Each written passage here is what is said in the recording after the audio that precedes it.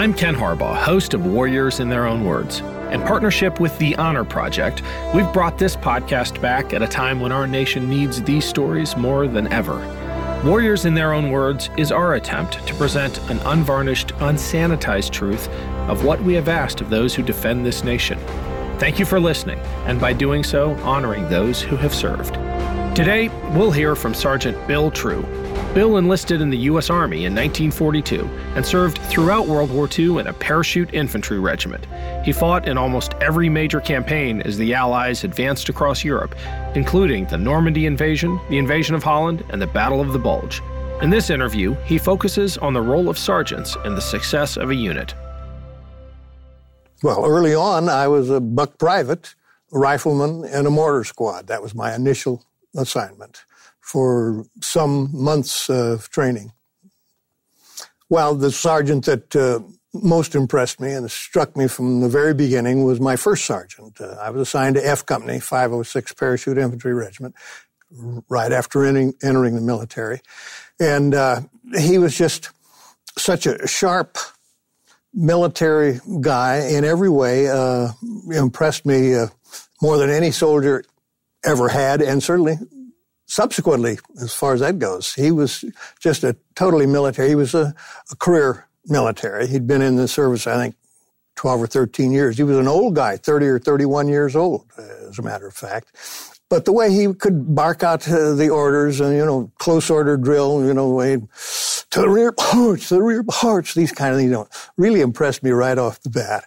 And he was so impressive that you just had to respond to him, yes, sir, no, sir. But he wouldn't have it. I am not a sir. That is for the commission. I am your sergeant, soldier. You got that? Yes, sir, sergeant was frequently the response. But he was just that impressive that you had to respond that way. His name was Sergeant Willie Morris. And when we first got our M1 rifles, they were brand new, still covered with cosmoline, and he took us through the details of taking the guns apart and reassembling them and so forth. As a matter of fact, clear down to the point of reassembling them blindfolded. But I remember clearly that he said, it's all right if you call this your rifle, but I don't want to ever hear any of you calling it your gun. It really is your piece. You can call it a rifle if you want to, but best of all, it's your piece. And that piece is going to be your best friend when you get to combat. So I want you treating it like your best friend at all times. And early on, we had to learn the serial number of the rifle.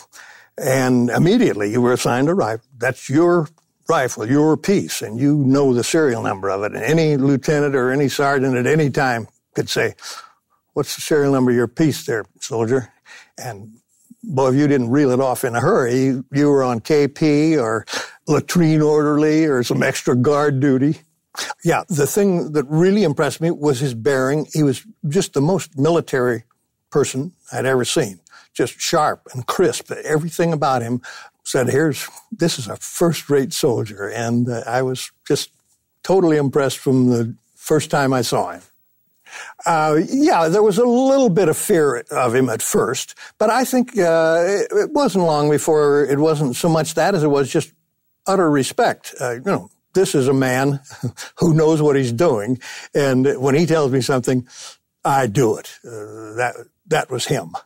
As a matter of fact, we were, I hate to use the term, but very dear to him. I mean, we meant what he was all about, truly. That came through. That's why it wasn't just fear, but it was mainly respect, because you knew he cared for you even when he was reaming you out good. You figured you deserved it.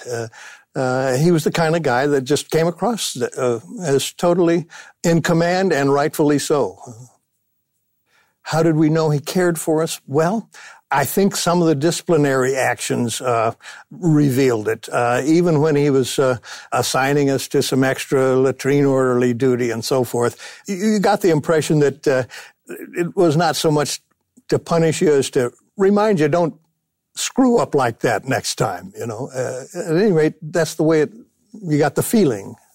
as far as going into combat with Sergeant Morris as the top kick, I couldn't have asked for anything more.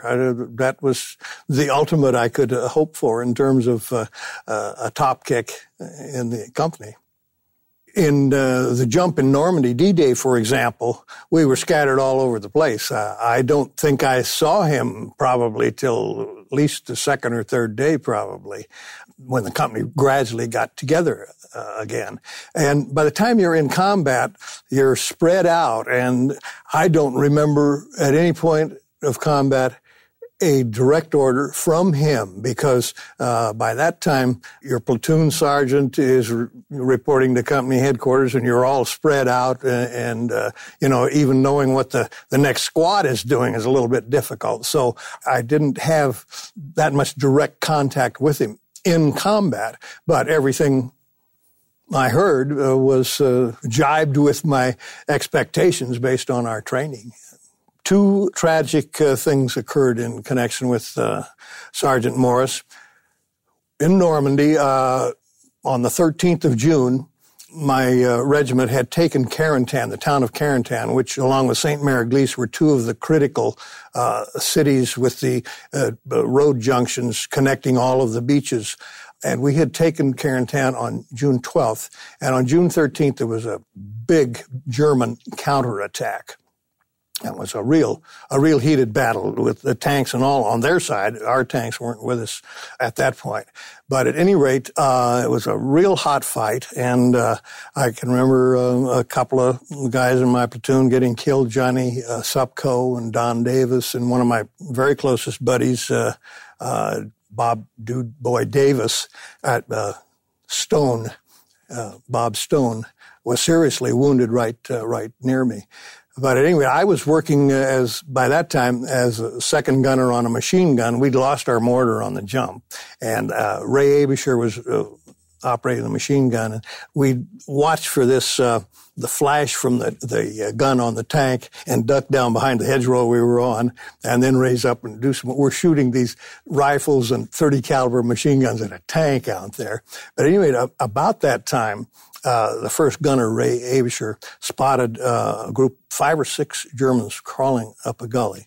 And I still remember he was one hell of a gunner. He just stitched up that ditch and got all of them. But at any rate, it was a real pitched battle both ways. And about that time, an order came down the line to fall back to the next hedgerow.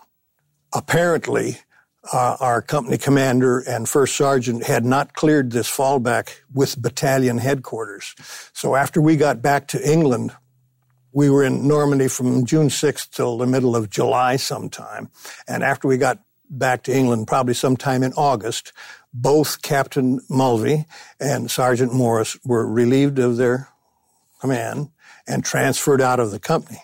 But the thing that really rankled, Captain Mulvey kept his bars. He remained a captain, transferred out.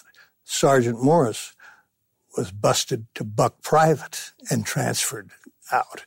That really, really rankled as a distinction that didn't seem right at all. All of us rather resented us at the enlisted man level, certainly. If one or the other of them was more responsible for that retreat, surely it was the company commander, the captain. And we liked the captain. This wasn't the resentment of the situation was not because we didn't like the captain. We liked him very much too. I had a great respect for him. But the fact that as a commissioned officer, he got to keep his bars, whereas this career military man who had worked his way up to a top sergeant is now a buck private. It just seemed the most disgraceful kind of discrepancy in the treatment of these people. So, yeah, we resented the heck out of it for quite some time. I think it was really simply that commissioned officers were treated differently than enlisted men. There was a very, very great distinction there. I never got close to a commissioned officer, and I think there was an intentional separation there,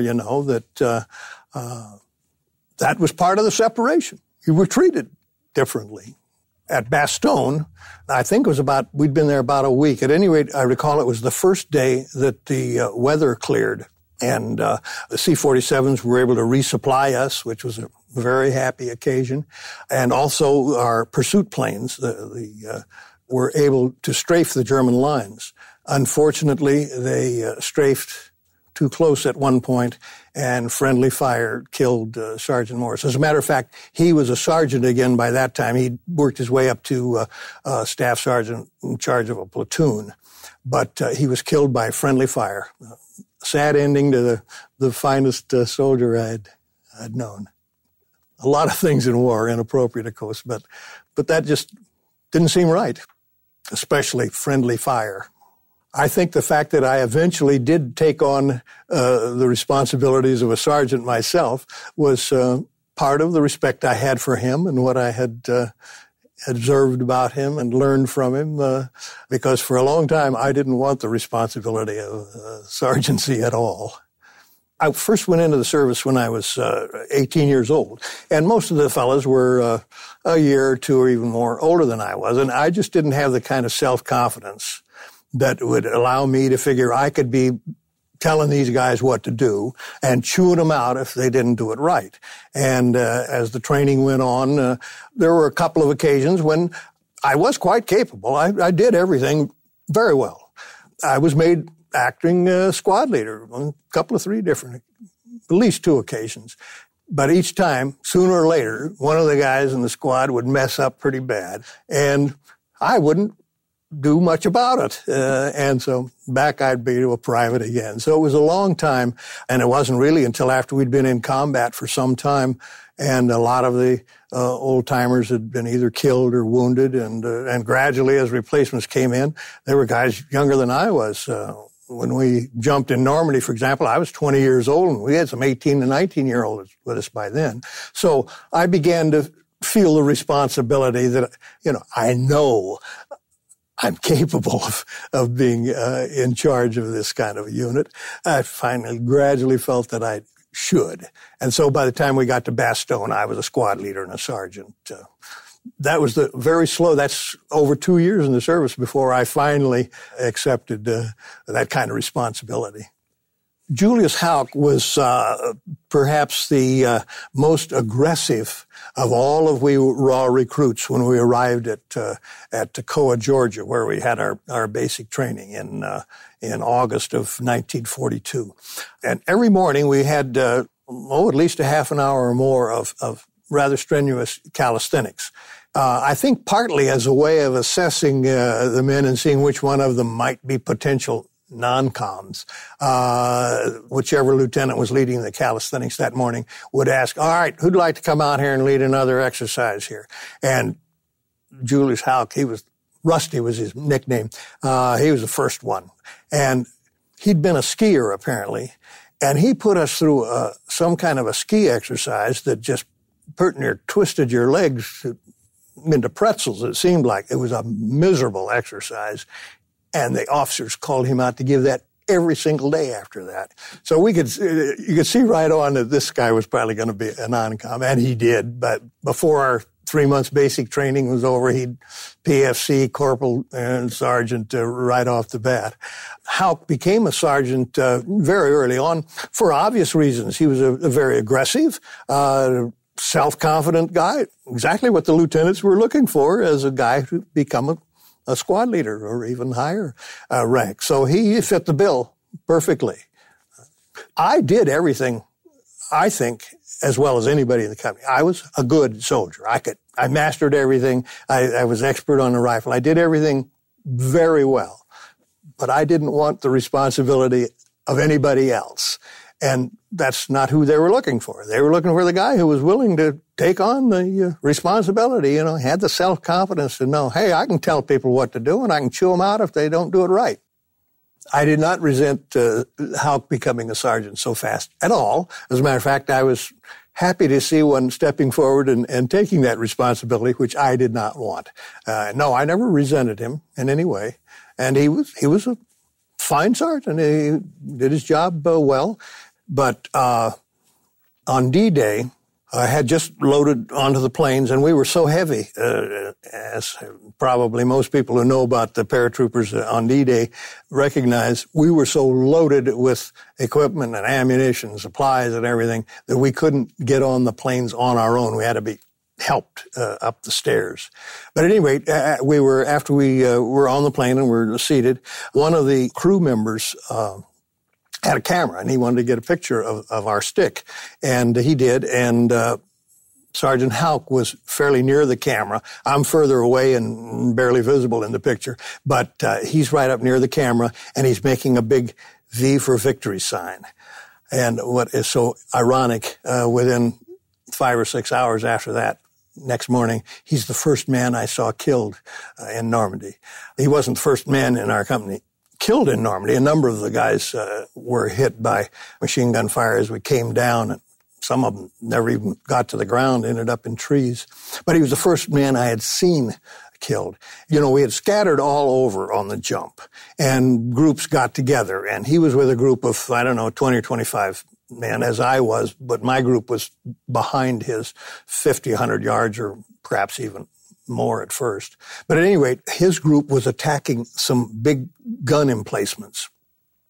And I can remember seeing him out in the open throwing hand grenades, and I thought, don't expose yourself like that. My God. And just about the time I'm thinking that, there was a burst of machine gun fire, got him right in the chest, and he was dead right there.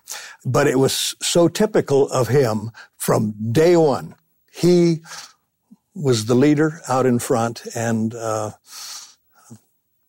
came to a very sad end because of it. At any rate, it seemed to me that he could have been accomplishing what he was after from a much more exposed situation. Sergeant Houck was just a very aggressive, outspoken kind of person who had no self-doubts. He was as self-confident as anyone could be, I think. And that's how he ended up being a sergeant, and that's how he ended up acting the way he did. If he had survived that early combat, I think he would have learned a little caution. But this being his first opportunity to encounter the enemy, and by God, he was going to be out there in front encountering them. So he's right in the wide open, lobbing grenades, and unfortunately, it didn't work. He was more aggressive than most. Most sergeants would have exercised more caution than that. Most everybody would have, as a matter of fact, I'm sure. Although to become a non-commissioned officer, a person had to be somewhat aggressive and somewhat assertive and self-confident, but he went a little further than was called for, at least at that time.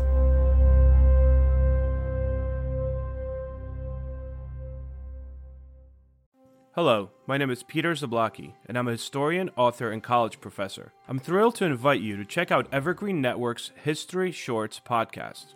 Every Tuesday and Thursday, join me on a journey through time, exploring the little-known and hidden gems of history. In each bite-sized episode, I'll dive into my original research to bring you intriguing historical curiosities you've probably never heard of, uncovering the fascinating stories that have shaped our world, from forgotten figures to overlooked events. And the best part? I've condensed all this historical goodness into manageable chunks, perfect for your on-the-go lifestyle. Whether you're commuting to work or squeezing in a quick break, History Shorts fits into the little time you probably think you don't have. Subscribe now and never miss an episode of the History Shorts podcast, available wherever you get your podcasts.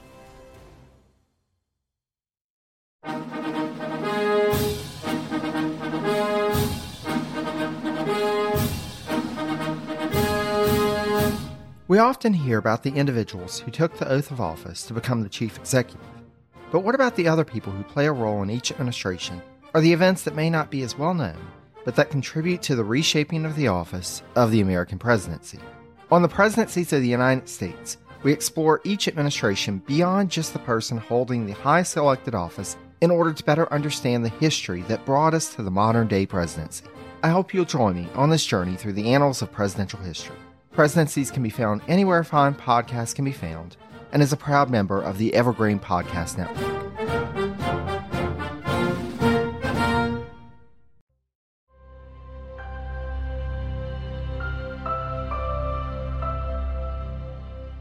Sergeant Gordon Mather was another one who was quite aggressive early on at Toccoa. Perhaps not quite the same as Rusty Houck, but nevertheless quite aggressive. He was 3 or 4 years older than I was, 21, 22, something like that at that time. And he was from Indiana, but at some point in his career, he had worked in Africa someplace in a diamond mine, and apparently had been some kind of a crew chief or head man. And I can remember he loved to use some of the African language that he remembered that he used with his crew and so forth. I can still remember some of the terms, Bwana Makuba, Poomjani, and phrases like that he'd throw around. But at any rate, he was another one that was obviously an excellent soldier, did everything extremely well, and was aggressive and sufficiently self-confident that he also became a non-com very, very early on. As a matter of fact, by the time we'd been in training, probably 6, 8, 10 months, he pretty much had the reputation of being the best soldier in the outfit. Well, we wouldn't compare him with our first sergeant, of course, but as far as we people who came in as raw recruits for basic training at Toccoa, he was generally considered the top of the line. And that was true after we'd been in combat as well. And by the time we were at Bastogne, we had been through, well, we were in Normandy from June 6th till the middle of July, and then in Holland about 3 months. So we'd had quite a bit of combat by the time we got to Bastogne. And his reputation still held. He was considered one of the best.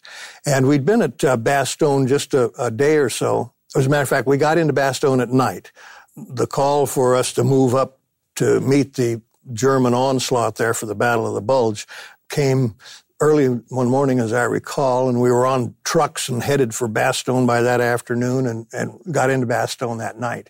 And we moved through the town into the outer perimeter to set up a perimeter defense.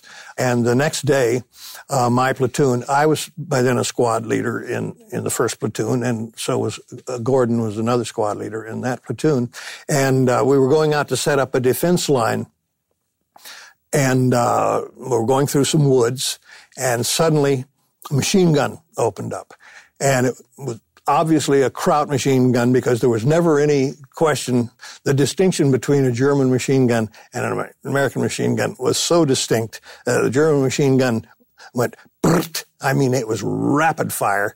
And compared to ours, it seemed like ours was going rat-tat-tat-tat-tat. It was really that kind of distinction. So no question what kind of a machine gun that was. And as we're heading for the ground, I remember seeing a little depression, maybe 3 or 4 inches. Not very much, but it was a little depression, and I can remember going into it, and I'm sure that really saved my life because those machine gun bullets were the closest I had ever encountered, either before or after. You could not only hear them popping over your head, but I think I felt the air of them whistling over them. We were just digging into that ground as hard as we could. At any rate, after seemed like an eternity, probably 20 or 30 seconds, the firing paused. And I remember thinking at the time, I bet they're changing the belt in that machine gun now. And I raised up to look over and see what Gordon Mather and his squad were doing. And just about that time, he also raised up, and I could see him hollering back at his squad, and another burst hit him right in the middle of the helmet. And there was another of our best soldiers. And that one, I remember the thought just sweeping across me. What in the world can it mean? Our best soldier now killed. It just seemed so meaningless. Sergeant Mather was so impressive, as any really impressive non-com is, because of their self-confidence. They convey to you that they know what they're doing. And he was that kind of a guy. There was never any question if he, said, do this. Squad did it because that was the right thing to do. And I didn't develop that for a long time. So it wasn't until by the time we got to Bastogne, which is our third major battle, that I developed that kind of self-confidence. And the men under me respected me in the same way. I'm sure by then these were mostly new recruits. Most of the old guys were gone. Maybe I had 2 or 3 of the old-timers still there, but most of the rest of them would be replacements and young guys. And I had no question but that I was capable of providing the leadership they needed, and they didn't question that I could do it. But that I was a long time developing to that point. I think Sergeant Mather, Sergeant Houck, Sergeant Morris, all of them really felt it. I think it would be hard to fake that kind of self-confidence. I think I think some people are born with an innate self-confidence about themselves, and they end up being the ones that lead, and that's appropriately so. I think they truly felt that they were the right person to be doing what they were doing. I think all of the sergeants that I knew, and certainly that's the way I felt a great responsibility for their men. As a matter of fact, it was their second goal or their first goal. The first goal being to defeat the enemy, second, keep your men alive, or maybe the other way around. I'm not sure which took top priority at what time. But yes, I think any non-com worth his salt sees the lives of his men as one of his very, very vital responsibilities. As I indicated, by the time I became a sergeant, I was among the more mature people in my squad. There were a couple of 3 guys, maybe a little older than I was, but basically I was the mature person in every way, certainly in terms of experience and combat. And by that time, I didn't have any doubt that I should be telling the people what to do. I was the one best prepared to do it. And that confidence that came over a period of time that was so was what permitted me to be what I believe. I was also an effective non-com at that point. Most of the names that I remember are men that I trained with from Toccoa and was with all the way through. And by the time I made sergeant, most everybody in my squad was a replacement, and it's difficult. I don't remember. And as a matter of fact, sometimes replacements a couple of 3 times. Replacements would have been killed or wounded. I certainly felt that leading them, giving them the kind of orders, doing what I had to do to give them the best chance of not only killing the enemy, but preserving their own lives was my reason for being, and I felt it deeply. I think I was a pretty good sergeant. It took me a long time to get there, but I think once I did, I was well qualified, knew what I was doing, and acted appropriately. I don't remember having any particular style. I suppose I learned from all of the sergeants that I observed and admired, certainly from Willie Morris and I think from both Houck and Mather. I surely absorbed some of what I saw in them, and I knew that I needed to exude the kind of self-confidence that would inspire the men to have respect and regard for me. So I don't think it was any particular style, but it was just probably an amalgam of all the things I had learned from these other people, and plus my own, perhaps a bit of my own personality. But mainly I was doing what I saw worked. During the time that I was a private in a PFC, which was over 2 years, I recognized that probably someday presuming I survive all this, that I will take on these responsibilities. And that was, of course, reinforced by the fact that I'd been made acting sergeant on a couple of occasions. I was recognized as a very capable soldier. All I was lacking was the self-confidence to assume command and tell other people what to do. I knew what to do myself, but telling other people what to do was the ingredient that was needed. But I felt I was growing as the training went on, and by the time I was made a sergeant and squad leader, I knew it was appropriate and I knew I could do the job. As a sergeant, the toughest thing, even after I recognized that it was my responsibility to take on this authority, I was still reluctant to be the disciplinarian that is really called for. I would tend to chew out a man a little less, assign him to KP or something less frequently. I was probably a bit easier on the men than some sergeants, but I don't think that detracted from my ability to do the job well, but my personality was not such that it always hurt me to discipline people severely. And so that was just part of the way I operated. We lost men after I was a sergeant. It's never easy to take, but as you endure more and more combat, you realize more and more that this is inevitable. And while you can mourn briefly the fact that you've lost one of your men, you have to move on, and you do.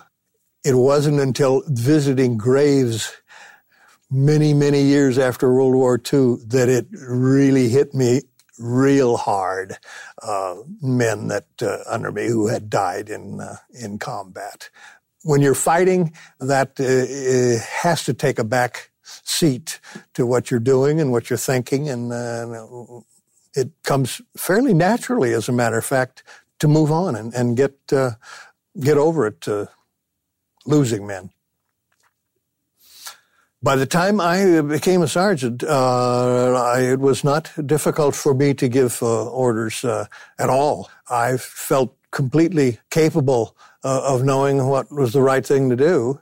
Well, there would be occasions when there wasn't any real good option of what to do, but at any rate, among the available options, I was sure I was choosing what was as good as anything else. And it was more or less the old infantry adage, do something, even if it's wrong. You know, when you're in combat, the worst thing is do nothing. And so that had sunk in with me. And so I didn't have reservations about my ability to call the shots at that point. When I visited Sergeant Mather's grave, Sergeant Houck's grave, and one of the privates who had been quite close to me all the way from Toccoa, Johnny Supko, when I visited their graves, Houck and Supko are both buried at the American Cemetery in Normandy, and Gordon Mather's at the American Cemetery in Luxembourg. When I visit their graves, I think the reason it really comes home is because it really sinks into me what a wonderful life I've had. You know, I've lived to become a father of 4 children. I have 6 grandchildren. I've had a successful life. I've been happy. And I think of these boys that never lived that. And it just touches me in a way that in combat you can't possibly feel that kind of grief that comes to you only much, much later. I would like to think that some men are perhaps alive today because I did a good job as a sergeant. War is a very chancy thing, and who did what at what time that made what difference is hard to nail down. But yes, I like to think that I provided some good leadership that helped some people survive, and that gives me a great deal of satisfaction. Anytime a sergeant is lost, someone has to assume charge. And I think we really worked on that. As a matter of fact, in a squad, there would always be a squad leader and an assistant squad leader. So obviously, if the squad leader was lost, the assistant squad leader took over. But there were always men in the squad who were somewhat more capable and recognized that their own responsibility would be, if I had to, I could take over. So I think there was a general feeling among American soldiers that I'll take over if I have to. Sergeants at various levels would be knocked out. There was always someone who felt, well, I can move in this case. And generally, the other men recognized, whichever one of them had the self-confidence and the aggressiveness to take the charge.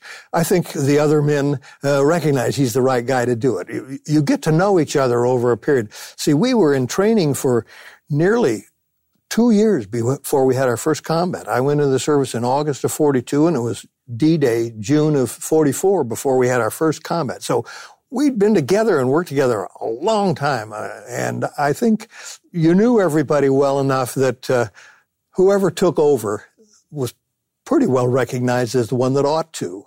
So that really was not a major problem that I saw. I've heard that the German army hierarchy and the way they had things set up, and I guess it worked all the way from Hitler himself clear down to the front lines. If your guy above you didn't tell you what to do, you didn't know what to do, and you were stuck. At least that's what I understand.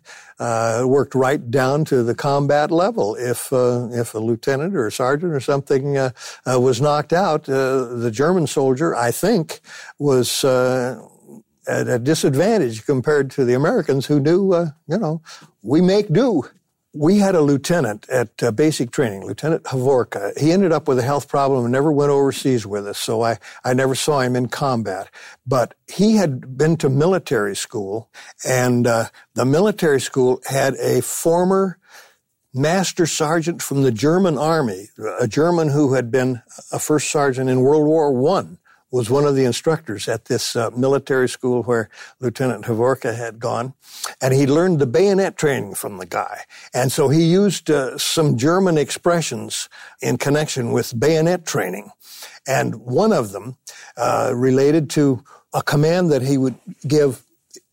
Lieutenant Havorka always gave us, he wasn't the lieutenant in charge of my platoon, but he was the bayonet trainer for the whole company.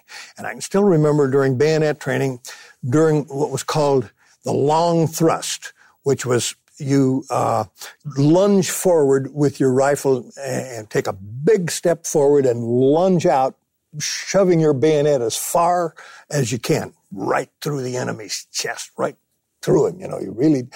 And we would he'd have us do the long thrust, and then he'd make us take our left arm away from our piece, which meant we were holding 10 pounds of rifle and bayonet here with one hand with the rifle stock under the arm here, and he'd make us hold that for, seemed like 15 minutes, was probably only a minute, but your arm would be breaking. And then he would say, "Schlapp that piece," meaning we hit the gun, hit the piece with our hand, and "schlapp that piece" was the way the German would say, slap that piece, meaning you had to schlapp that piece to shake that bayonet loose from all those bones. You had driven it all the way through the enemy, and it was stuck on the bones, and you had to schlapp that piece so you could jerk it out. And I remember that training so well. Fortunately, I never had to schlapp that piece. My role as a sergeant was critical. I knew that, vital. I was at that point of where the combat occurred. So I knew it was a critical job. I only grew to the responsibility and authority slowly, but by the time I was a sergeant and knew I could capably carry out those duties, I knew I was very vital link in the combat action. Whatever happened way up the line, it finally got done out here by the foot soldier, the infantryman out there immediately confronting the enemy. So I took my job very seriously, and I believe I did it appropriately. The fact that in combat, life and death decisions are being made can't deter you from making them. Combat is life and death. And again, the old infantry adage, do something, even if it's wrong, was ever present in your mind. We must do something. And the self-confidence that had built over time and my ability to do that, to select options among sometimes all options are pretty miserable, but to select the best, I believe I was doing appropriately, and so felt a satisfaction. And I lost some men, or felt I perhaps saved some. I felt I was doing what had to be done in as good a way as it could be done under the circumstances. So I had a satisfaction from my job. In combat, of course, the life and death decisions down at the squad level, there's not much distinction between whether the private or you are more at risk. In a sense, the squad leader is somewhat more at risk because he's got to be in front and leading. But I felt responsible for myself. I wanted to survive also, but certainly the lives of my men were the vital responsibility I had. So I can't remember ever making any distinction between my life and their life. It was us. We were a group, and we functioned accordingly. And I just tried to help us as a group do our thing as good as we could do it. Well, certainly luck has to be considered a major part of it. When I stop and think of all of the fine men like Sergeant Morris, Sergeant Houck, Sergeant Mather, who died, you have to know luck was a big element, so that hopefully I did some things that helped men survive, but in the big picture, luck was a big, big factor. I really believe that the fullest appreciation of a good life that I've had with children and grandchildren and a successful career and everything, and still alive at 77, almost 77 years old, I think to really appreciate that, you have to look at comrades, people you loved, who never got past being boys. Visiting their graves has got to be the most fulfilling moment in terms of gratitude for my own life that a person could possibly have. That was Sergeant Bill True. Thanks for listening to Warriors in Their Own Words. If you have any feedback, please email the team at kharbaugh@evergreenpodcasts.com. We're always looking to improve the show. For updates and more, follow us on Twitter at @team_Harbaugh. And if you enjoyed this episode, don't forget to rate and review. Warriors in Their Own Words is a production of Evergreen Podcasts in partnership with the Honor Project. Our producer is Declan Roars. Bridget Coyne is our production director, and Sean Rule-Hoffman is our audio engineer. Special thanks to Evergreen executive producers Joan Andrews, Michael DeAloia, and David Moss. I'm Ken Harbaugh, and this is Warriors in Their Own Words.